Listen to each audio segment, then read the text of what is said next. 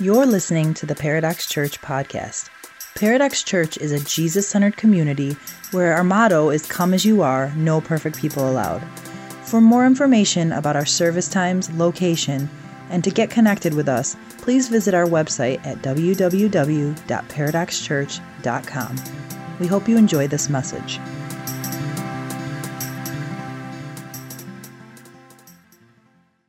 Welcome to Paradox this morning. My name's Dave. I'm one of the pastors here at the church, and we are in the middle of this relationship goals series. We've been taking a look at some relationship goals that we want to have to make sure that our relationships in life, whether those are the most important relationships that you have with your spouse or significant other, or some of the other relationships that we have with people, this is a series for you as we look at how some of the goals, some of the practices that we can have and put into effect to make sure that our relationships are healthy and thriving and lasting for the long term. So week one, we talked about how we can make our relationships Christ-centered and how we need to make sure that we have Christ-centered relationships and going after prayer together, because nothing brings you together with others like basing your relationship on Jesus and specifically doing that in prayer. Last week, Mike was up here. He talked about having a mission together as we asked that age-old question, where is this relationship going? Some of the strongest, most healthy relationships are those that have an agreed-upon direction, a mission, a vision, and we encouraged everyone to find that in 2020. If you are in a relationship, you have relationships, if you're looking for relationships, one of the best ways is to get on mission with other people. And today we're going to be talking about having a wingman or a wingwoman. Now, I don't know what you think about when you hear the term wingman. Perhaps some of you think about, this. Truly a wingman, all right? Very, very scary. I'm glad the kids are gone now before they saw that. But maybe some of you think, yes, wingman, and something pops into your head that's a little bit more like that. Yes. Clearly, those are some wings, Buffalo Wild Wings, doing some Caribbean jerk or maybe some dry rub on there. Love the wings, all right? But no, neither one of those things are what we're talking about when we talk about wingmen today. Maybe there's a third thing, though, that you would think. The ultimate wingman, all right? Joey, also known as Ken Adams. Yeah, anybody? No other Friends fans? Ken Adams up there. How you doing? He's the kind of wingman. Maybe you've done the bar scene. You know the value of having a wingman, right? You think back to Top Gun and Goose. Every great pilot has a great wingman. Somebody's a Goose fan back there. Or you look at Star Wars, right? And there's always the dude in the back that's doing all the shooting and taking the heat back there.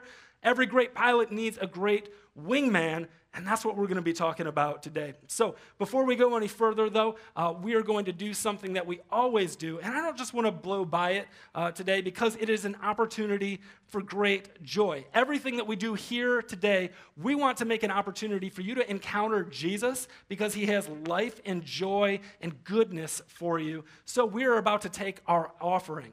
And while I want to say, hey, if you're new, if you're just checking things out here today, this is not a moment that's for you. We want to invite everybody that's willing and wanting to participate in this moment, even though it's not expected and you don't have to at all, because we do believe that God is a giver.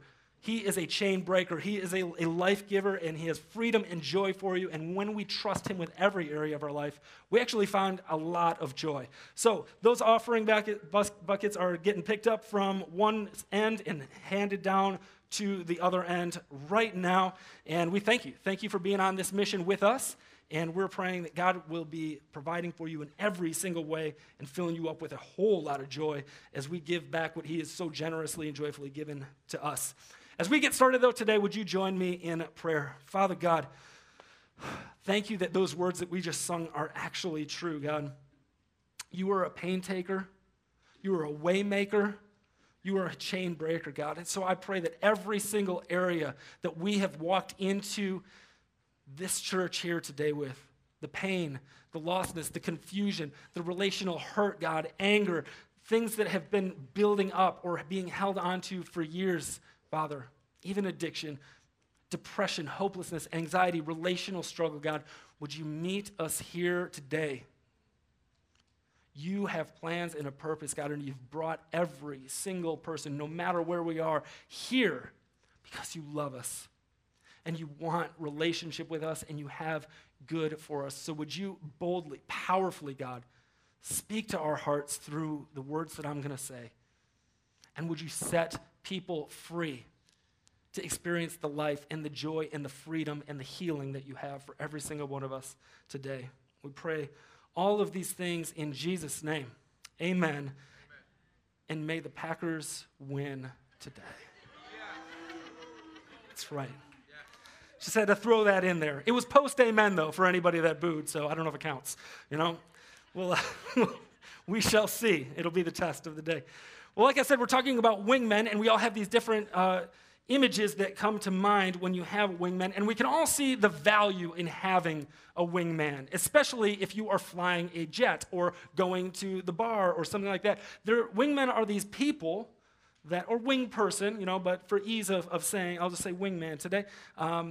There's people that watch your back. They got your back. They're looking out for you, the places that you can't see, the things that aren't on your radar, and they're going to take care of you. They're going to cover you. They're going to fight for you, and they're watching out for you. And we see the benefit in so many of the areas of our lives, except when it comes to this one area in particular, our spiritual lives.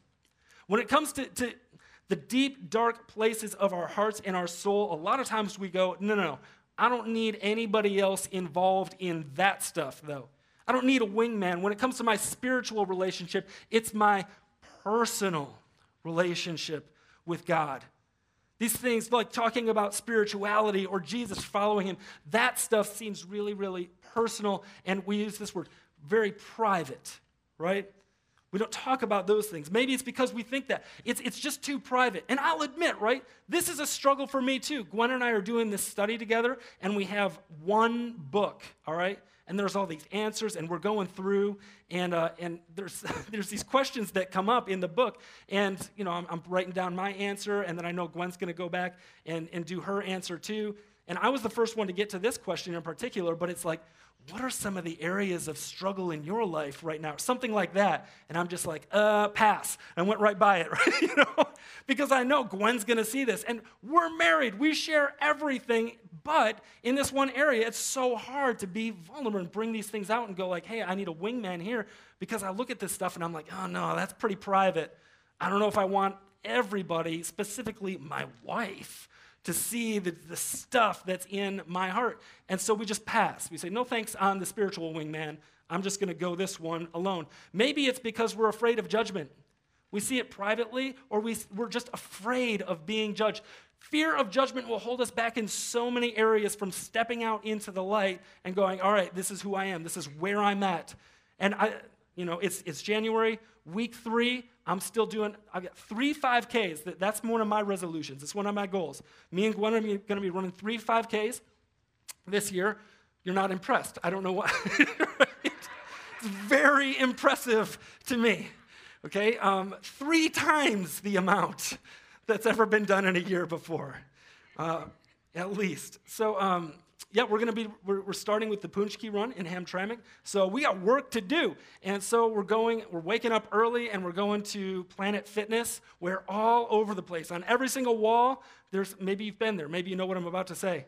Judgment-free zone, right? So good. Grab a Tootsie Roll on your way out. Bagels. Hey, Monday is pizza day. It's so good, right? There is no judgment here. But one of the crazy things about this is, imagine if you walked into the gym where you came to improve yourself, right? To get healthy. And because this was a judgment-free zone, hey, everybody gets to come as you are.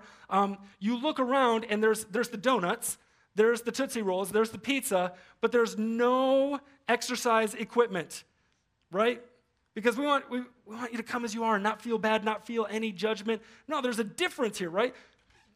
Planet Fitness is saying like, hey, we want to walk alongside of you. We want you to come as you are, but we want to be your wingman here too. We don't want you to stay as you are. Well, I think that they might want you to stay as you are, honestly. There's a lot of profit in them staying as you are. But we as a church, that's not how it is here, We want you to come as you are and not stay as you are. Why? Because there's a lot of goodness for you. There's freedom for you, and we want that for you. But in our in ourselves. We say, no, my spiritual life, I don't want anybody to judge me. I think I would prefer to just stay as I am, because that can be scary. It doesn't feel good. And a lot of that comes from the third thing here. We've had bad experiences with stuff like this before, right? Maybe you have met with somebody. Maybe you have shared one of those secrets or a thing that you're struggling with before, and it didn't go all that well. Like you got the look like, oh, now, wow, yeah.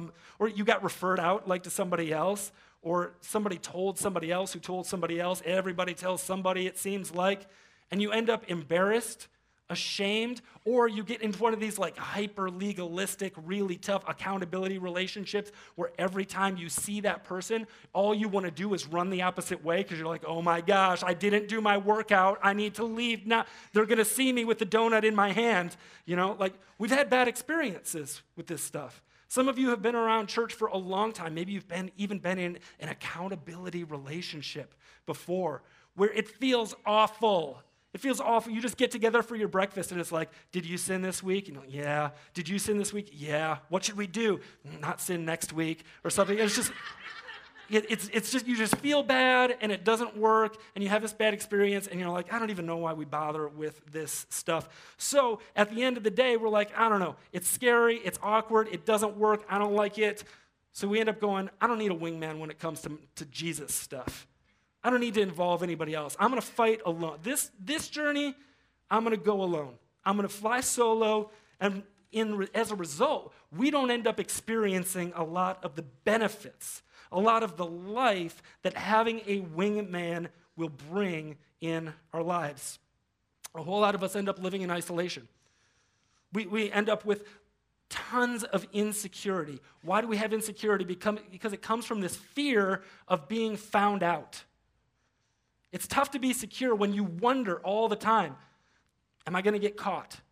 Am I going to get found out? I know they like me right now, but what if they knew this about me? What if they found out that about me? So we end up living in isolation and we're insecure.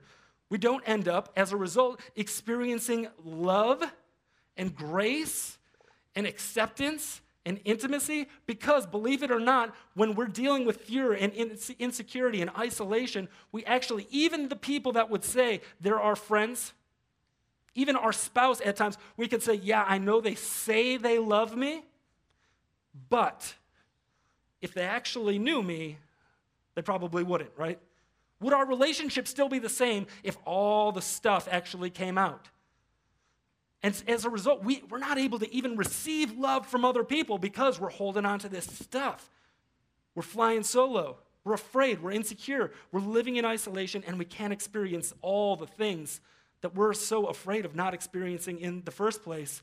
And as a result of that, we end up not experiencing the healing, the freedom, the growth that Jesus actually has for us, that we're designed and called to live in as people. We're never truly known, and we can't be built up by anyone because there's no one in our lives to be able to do that. And today, I just want to say that we can only fight what we're willing to bring into the light.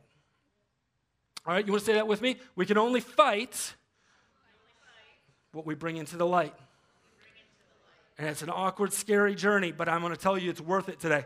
It is a relationship goal worth having. Whether you are talking about your friends, your small group, your new relationship, your very, very experienced relationship, no matter where we are in life, it is worth inviting people in to know you fully and see your stuff and say, hey, I need you to be my wingman and I want to be yours because we're going to fight together, and the only way we can do that, the first step, is by bringing things into the light. Why are we talking about all this? Because we need to understand and never forget that we have a spiritual enemy. We have a spiritual enemy who hates God and everything that matters to God, and that includes and is most of all you and me. He hates you.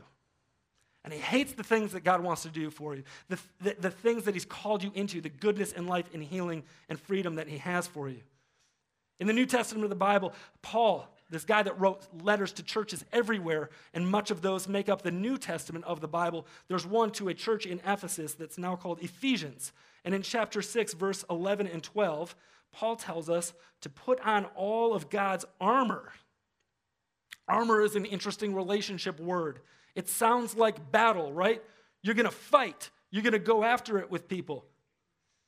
And by the way, just as this is up here right now, it reminded me that if you didn't bring something to write with or a Bible to look at or something like that, you could pull out your phone. We're going to be following along on an app called YouVersion, and you can download that app, open it up, and go to events where you can find all of the information we've been talking about and all of these scriptures and message notes and things like that. So feel free to grab that without any fear of judgment here for being on your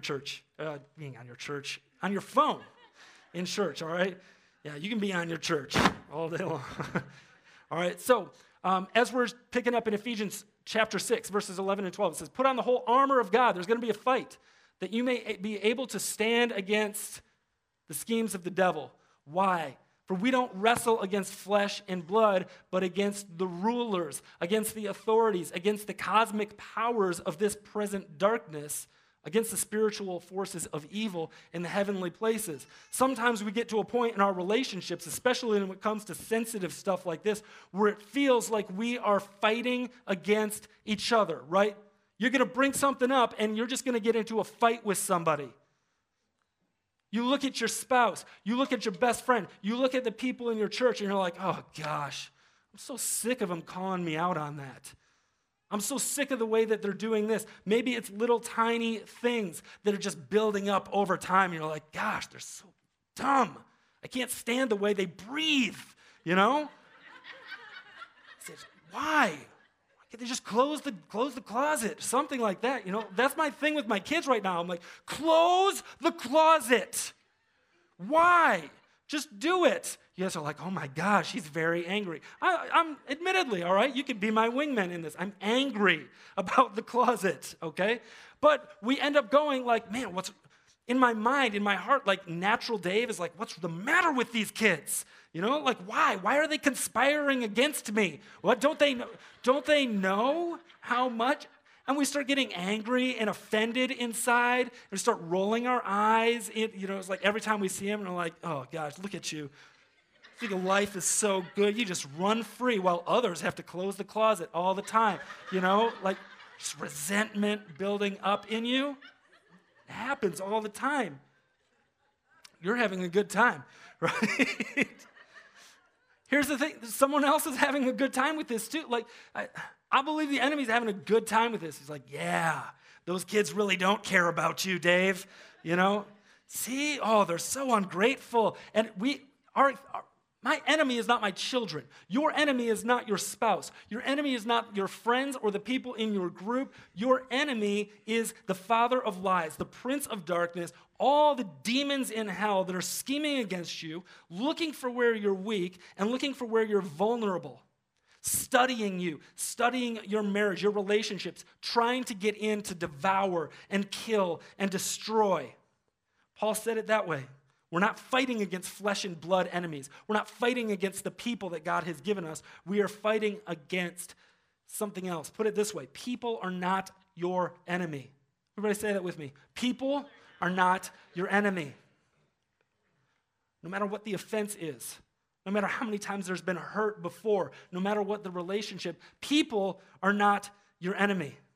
You find yourself struggling in a relationship. You're frustrated. You're angry. You're afraid. You're resentful. You're hurting. You're losing trust. Remember, your spouse is not your enemy. You are fighting against spiritual forces of this dark world scheming to hurt you and steal from you and destroy you and everything good and your relationships. It's like Home Alone, right? How many of you like the movie Home Alone? Crazy thing about this movie, have you ever heard the debate about whether or not Die Hard is a Christmas movie? Okay?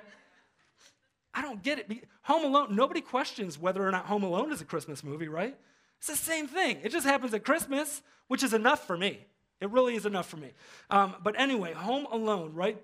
There are some people in his life, in Kevin's life, people in his life that left him vulnerable to attack, right? They left him behind. There's some hurt. There's some offense. There's probably some stuff Kevin's going to have. Home Alone 4 is where he goes to counseling to work on all of these things.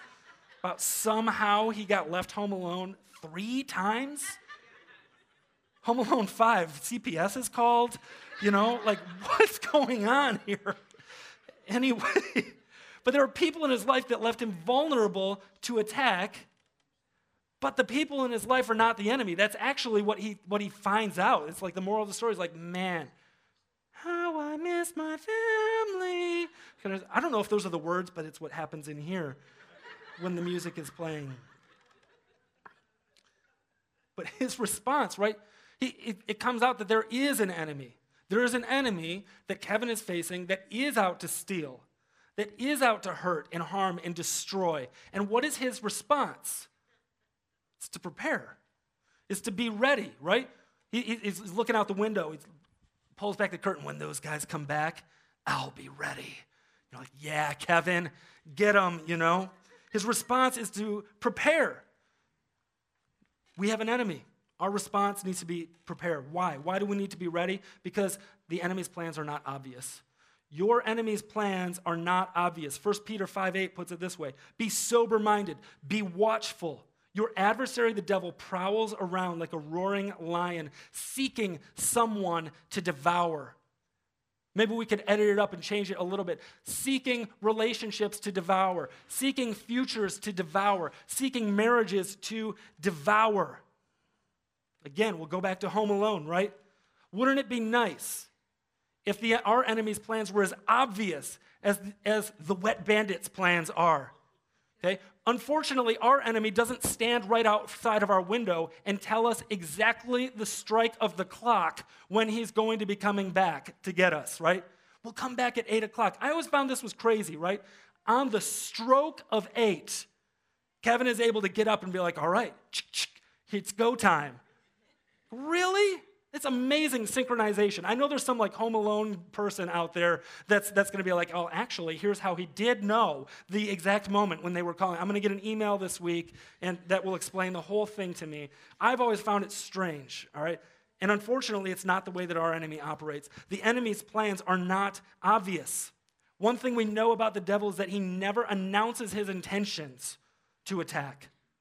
He never says, warning, just so you know, tomorrow, big fight with your spouse coming. You're going to be very irritated. I'm going to be whispering lies to you at about, 8 o'clock today. So be ready. Have your Bible in hand. Have spent time with Jesus that day. No. It's not how that works at all. He's going to come at you when you're blessed, when you're doing great. And there's not going to be any warning that he's coming to destroy your life. He's the father of lies, and he's sneaky. He's subtle.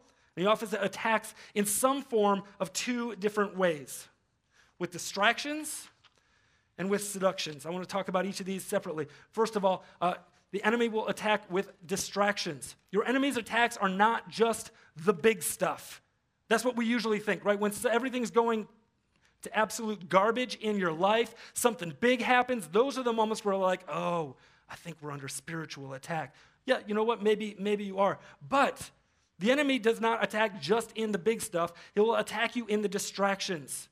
You ever heard the phrase, the devil is in the details, right? It's in the small stuff, the little things, the distractions of life.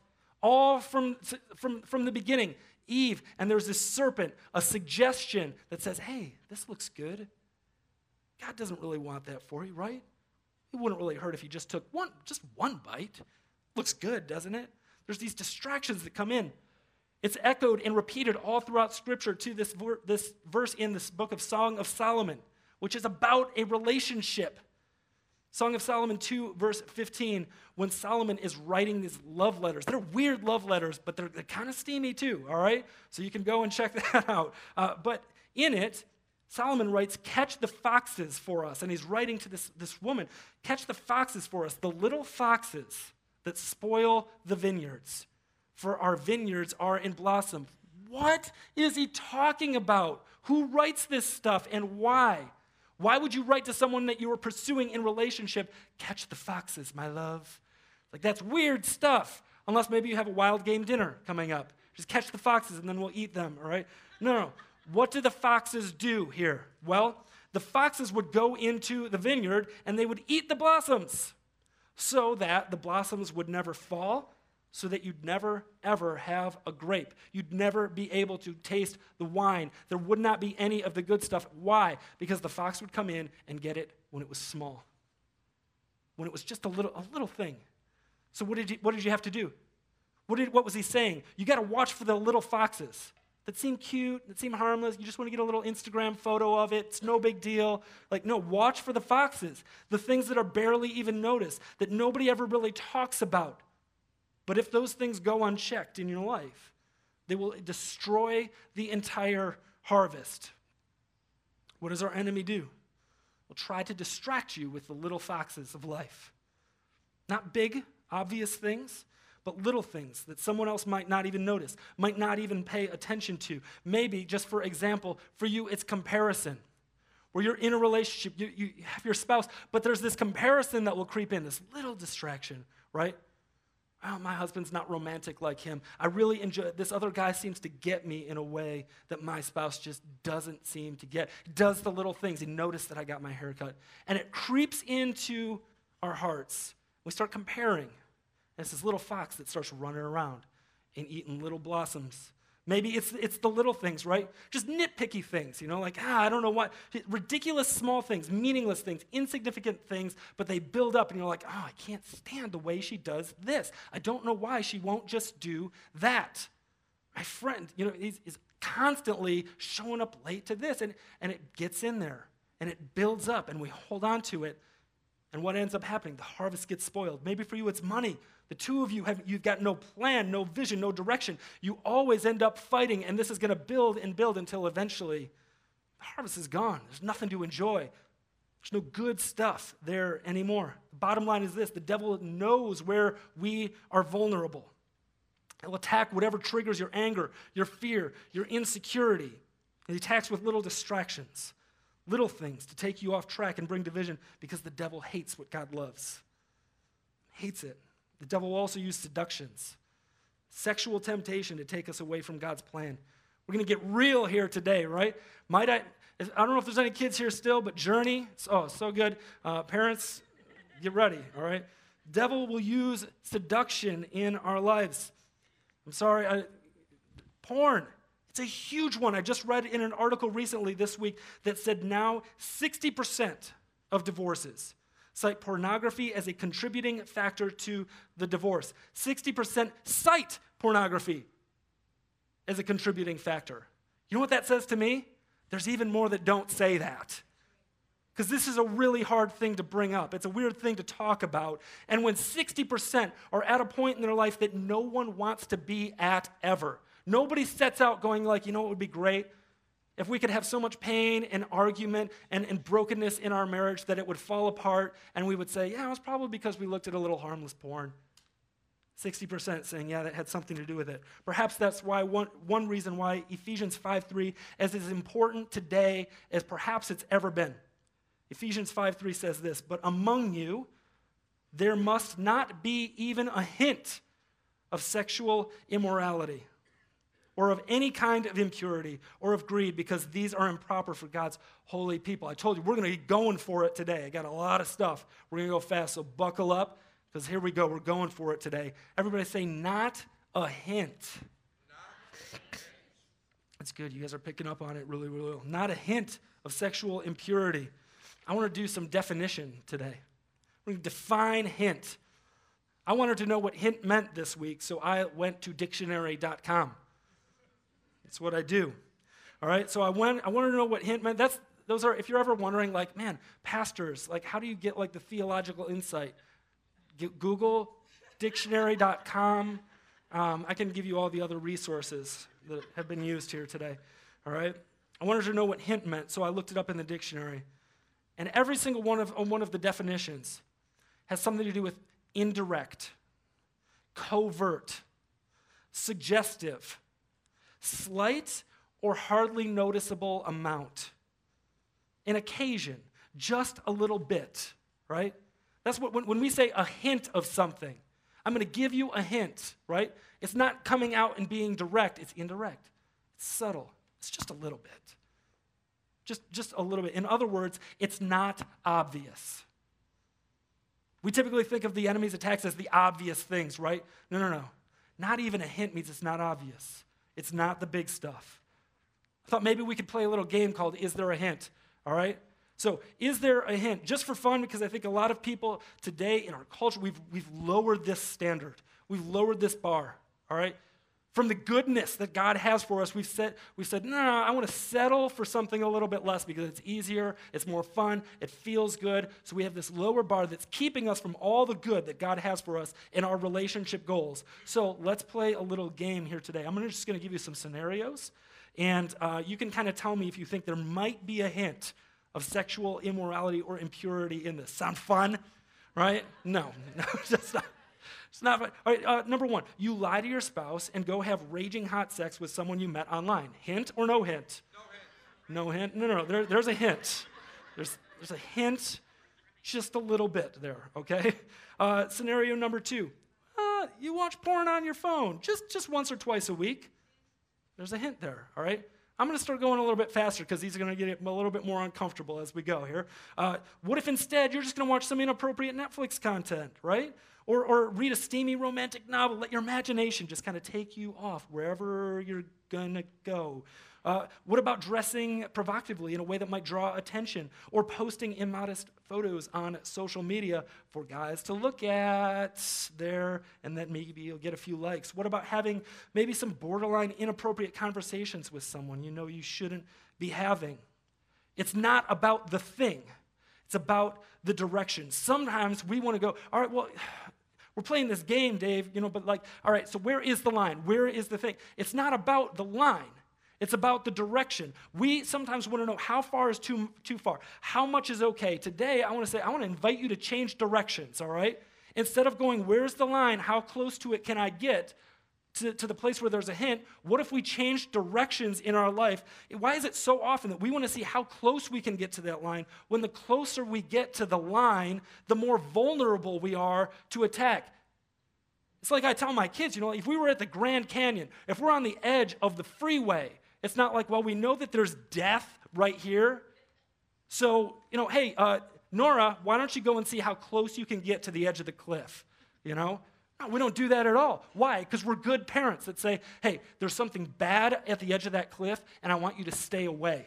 This is what God has for you. He doesn't have judgment for where you are. He, in love and kindness, wants to warn you about what is there. And it instead says, turn around. Get away. Do not go close to that line. I put it there so that you would not experience all of the bad stuff that is there. I want to invite you to change direction.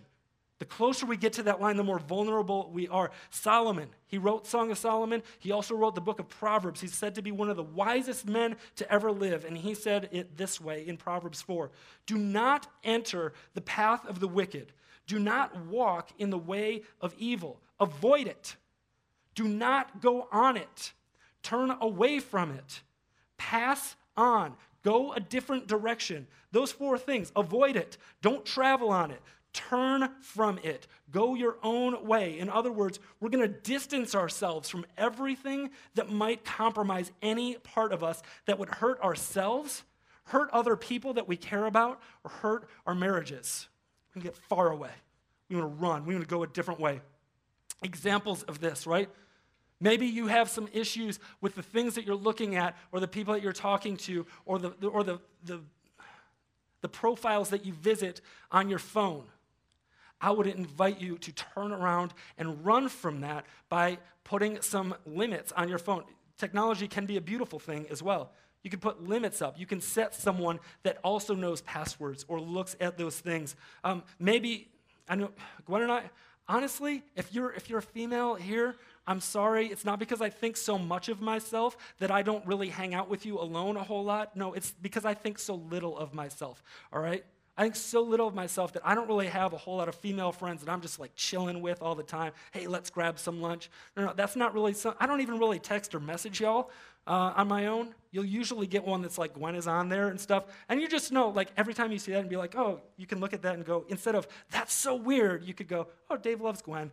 Like just say that inside of your mind. Because I don't want to, hey, it's like I said, I don't think that I'm like so devastatingly attractive that you can't handle being at lunch with me or something like that. It's like, no, it's just be flattered, all right? Just know that I'm trying to like, hey, y'all are wonderful ladies. You know, I don't want to do anything or have anything ever even, like no foxes, just no foxes running around in this vineyard here, okay? None of that stuff. Whew. Anybody else getting warm in here? Maybe it's your gym schedule, though, you know? You start going to the gym, and you always pick the treadmill at the back. Maybe you need to pick the treadmill at the front, you know? Or find a different time to go. I don't know what it is for you, but the question is, where are you vulnerable? Only you really know that. I can't stand up here and say, like, for all people, this is Christians stand at the front treadmill. Like, no, I'm not going to... I don't know, where are you vulnerable, you know? Where is your line? Not a person in the world that can keep you from crossing it, but you got to know where the line is. You got to know where your line is.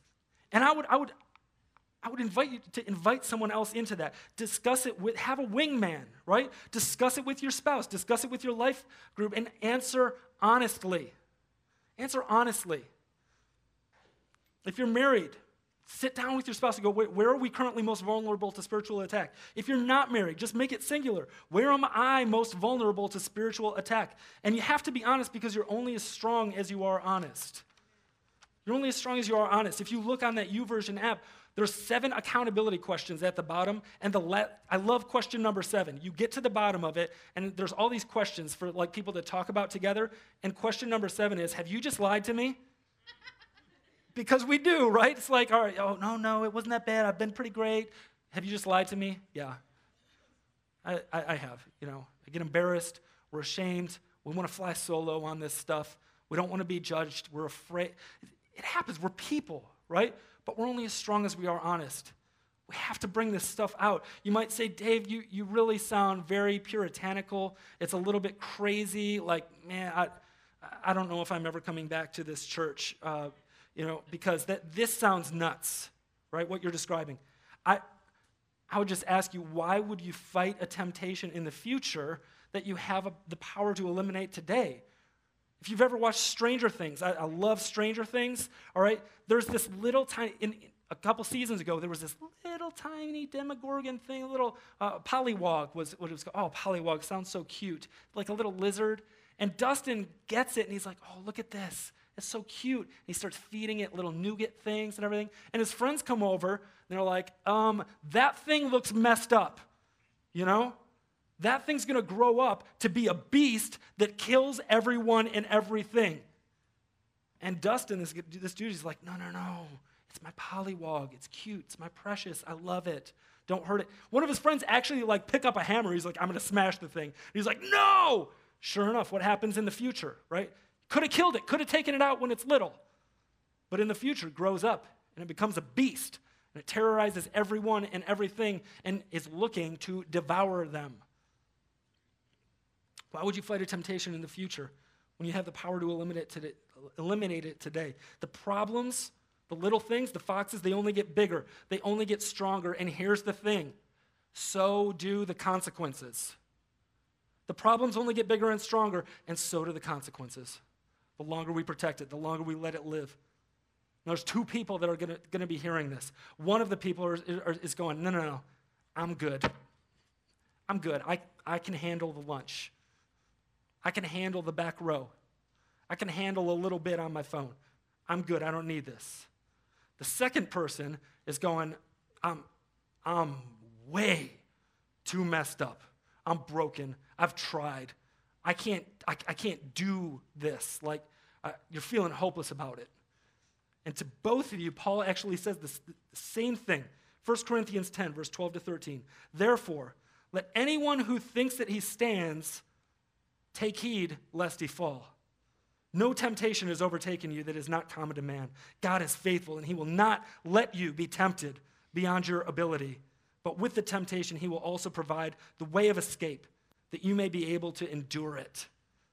Those who think that you're all good, that this stuff is no big deal, you don't really have to worry about it, you're fine, you can fight against it on your own. Be careful if you think you're standing firm. Be careful that you don't fall. Why? Because pride comes before the fall. It's right when you think that you're good, that you can't be touched, that this stuff comes up and bites you in the rear end. To the one who says, I'm stuck, I can't get out. It says, no temptation has overtaken you except what is common to mankind. I want you to hear that today. Except what is common. One of the enemy's schemes is to say, you're alone. You're the only one that's dealing with this. You're the only one that's struggling. You're the only one that's addicted, that can't get out. No, the Bible says nothing's overtaking you that's not common.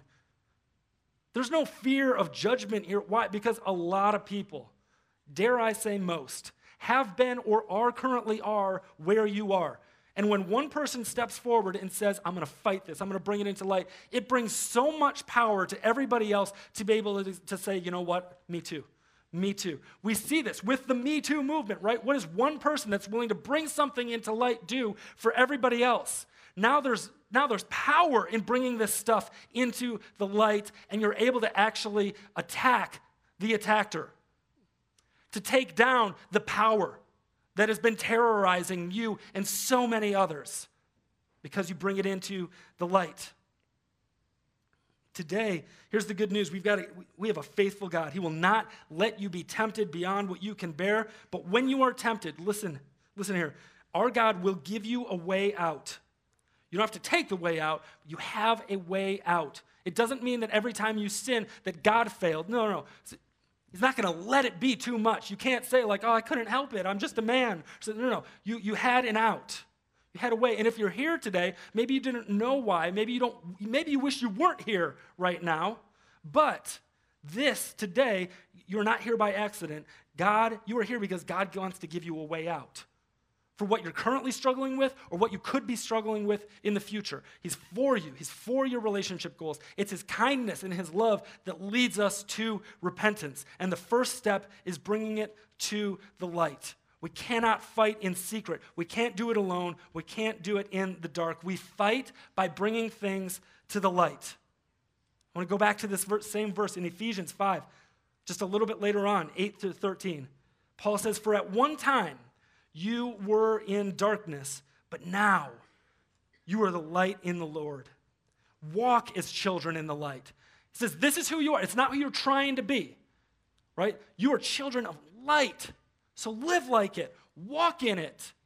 Be that. Walk as children of light, for the fruit of light is found in all that is good and right and true, and try to discern what's pleasing to the Lord. Take no part in the unfruitful works of darkness, but instead expose them. For it's shameful even to speak about things that they do in secret. But when anything is exposed by the light, it becomes visible. I love that. When anything's exposed by light, it becomes visible. There's 4 things that happen when we bring our vulnerabilities and temptations out of the dark and into the light, and we make these things visible by inviting a wingman into it.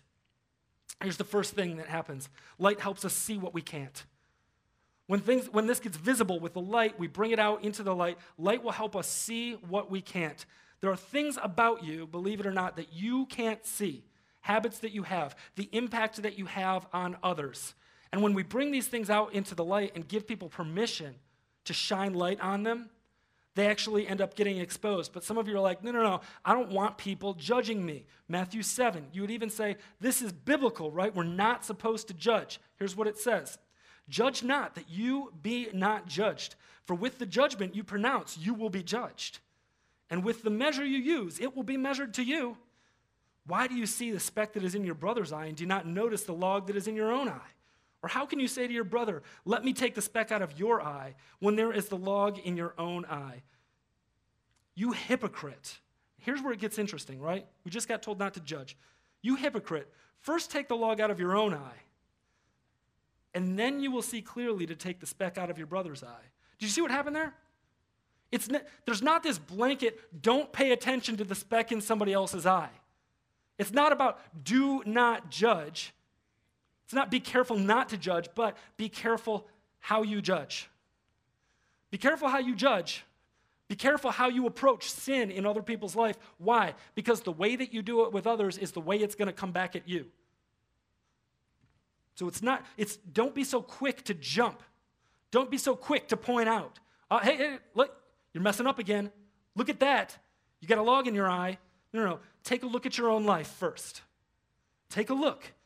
What do you see in other people that you don't see in you? Start with that stuff. Then, when you start addressing some of that stuff, when you start inviting other people to speak into your life and show you, hey, shine the light around. Take a look. What do you see? And you start addressing in those, then you will see clearly to do what? To take the speck out of your brother's eye. Essentially, we're saying this is not a blanket, do not judge, do not do eye surgery on people. No, we're people that don't see clearly and we need eye surgery. We just don't want people with impaired vision doing our eye surgery, right? How many of you want to go and get to an eye doctor that has, like, he's wearing sunglasses? You know, you're like, sir, it's like those Geico commercials, like, yeah, I'm pretty okay at this. Like, no, I want perfect vision from you, man. Perfect vision, because this is a big deal. And we are. People, our souls, like, we are a big deal. So don't go around judging everybody and making everybody feel bad and pointing out things when you're a hypocrite. No. Shine the light on yourself first so that in doing so, you'll be able to shine light on others in love. Because light shows things for what they are, too. When we start living things out, when other things start getting exposed, light will show things for what they are. Have you ever noticed when in the dark, there's scary shadows? Things don't look right. You're wondering, like, what is that? Light shows us the things that are scary. It shows us the things that look dangerous. And it also shows us the things that are actually good. Sometimes it removes the fear because it looked big and scary and dangerous, and now the light gets flipped on, and it's like, oh, it's just that.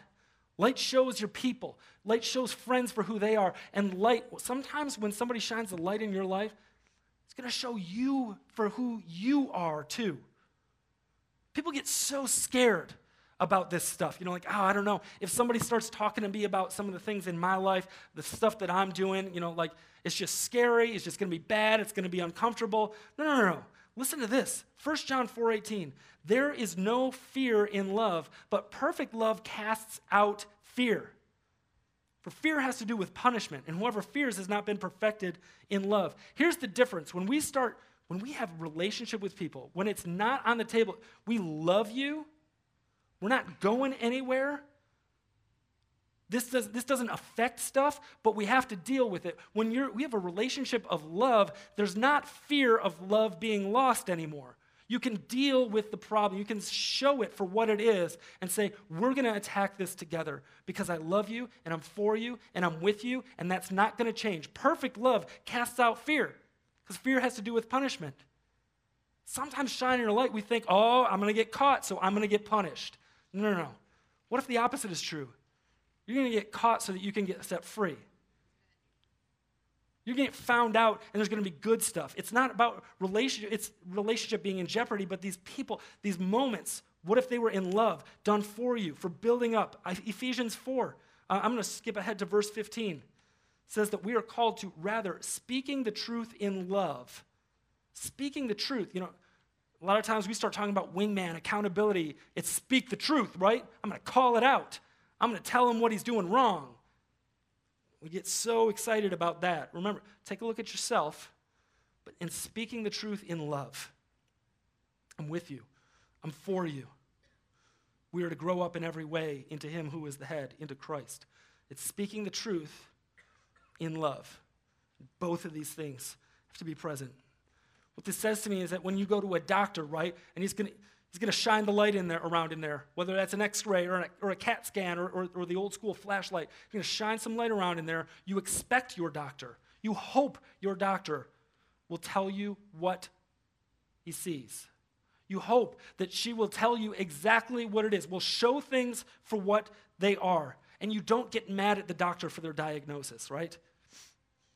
You can get mad. You can be angry. You can be upset. You can be hurting. There are consequences for this. It's going to be painful, but nobody gets mad at the doctor for the diagnosis. When he says, how could you? How dare you judge me? No, because we know that the doctor is for you. We know our doctors are friends here, and they're showing you what's there for you, for your good, because they want you to be healthy. They want to be on the team, And that's the third thing, is that light brings life and growth. Excuse me. Sometimes finding out is good, right? When we're kids, we always think that getting found out is bad. Sometimes finding something out, especially when it's something like this, you go to a doctor, you want to get found out. You want to know what's actually there. Shine that light around. Show me what's really there for what it is. Sometimes finding out is good. James 5:16 puts it this way. Therefore, confess your sins to one another and pray for one another that you may be healed. The prayer of a righteous person has great power as it's working. Confess your sins, not just to God. This is what it says. Confess your sins to one another, to a wingman, to somebody that loves you, that's in it with you, that you trust, where relationship it's not going anywhere, who loves you but loves Jesus more. Why? So that you may be healed. Because when it gets brought to light, now we can deal with it. You can't deal with what's in the dark. It's got to be brought to light before you could start tackling it together for health, for life, for growth. And when you start doing that, now all of a sudden, you've got the fourth thing. Light offers hope. Now, in the darkness, there was no hope. Things were dark. Things were cold. There's no growth. There's no life that happens there. But when light starts entering in, when things start getting shown for what they are, there is life that happens there, and light can offer hope. John 8 tells this story of a woman who has been caught. She's been found out. She's been living a life of sleeping with all kinds of dudes, and none of them are her husband. And back in that day, that was an offense that was punishable by death. And she gets found out. Interestingly, none of the guys get found out. I find that odd if you're caught in the act. But anyway, she's the one that gets caught, found out, dragged out into the public square. And this is what most of us fear, right? Humiliating. Got found out, embarrassed, shame, punishment, consequences. And here's the worst part of all. Jesus is there. You know? She doesn't just get caught by everybody else. She's caught by God. Right? You're supposed to be on your best behavior in front of Jesus. But Jesus is right there. And everybody's picking up rocks to start throwing at her until she's dead. This is the way that they did stuff. And all eyes are on Jesus because he's become known as a guy that's teaching is from God and there's power. And everybody wants to know, how does he view this? How does he respond to this level of sin? How does he respond to somebody that's been caught in the act and dragged out into public? Isn't he supposed to be for what's right and heap on the punishment and the judgment here? And everybody else, all the broken, imperfect people with logs in their eye are standing there with rocks in their hands, except for Jesus. Somehow or another, Jesus speaks and responds to her and everyone else there. Even the people that are in their sin holding rocks, he speaks and responds to all of them in such a way that they start letting their guard down, dropping their rocks, and turning around and walking away. And I can only imagine there's this woman laying on the ground, weeping, preparing for the end of her life, completely shamed and humiliated, who suddenly doesn't hear anything else and looks up, and all she sees is Jesus. And instead of judgment and punishment that she might expect to find there, he reaches out a hand and picks her up, dusts her off, wipes her tears, and says this in John 8.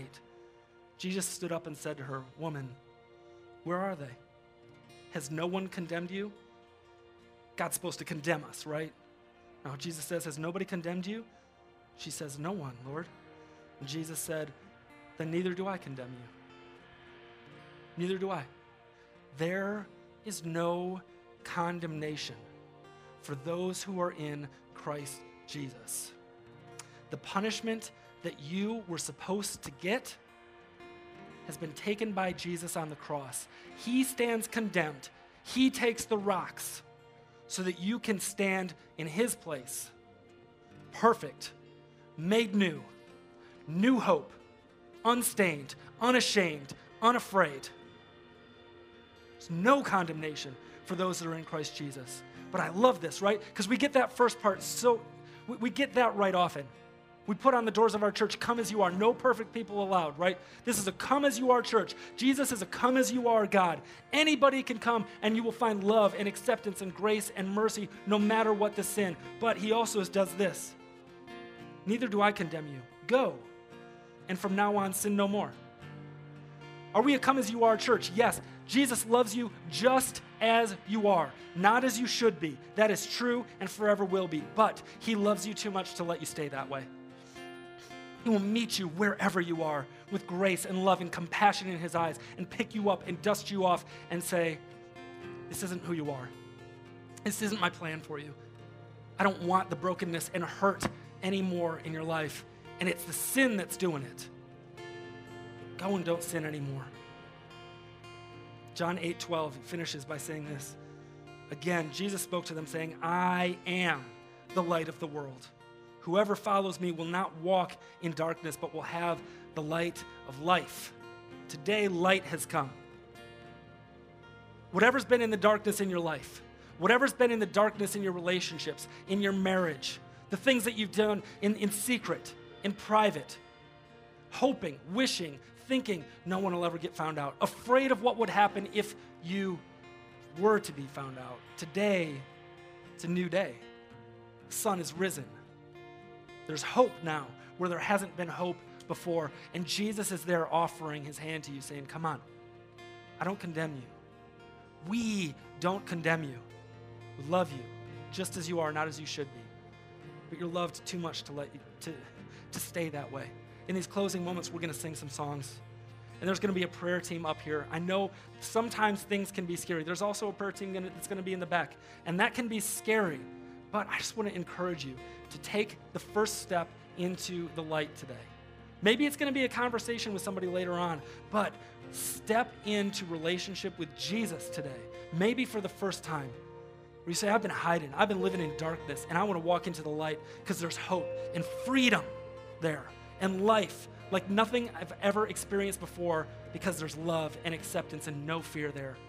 I want to invite you to make today that day as we sing these songs together.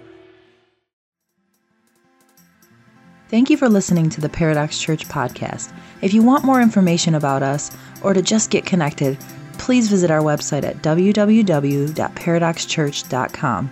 We would love to hear from you.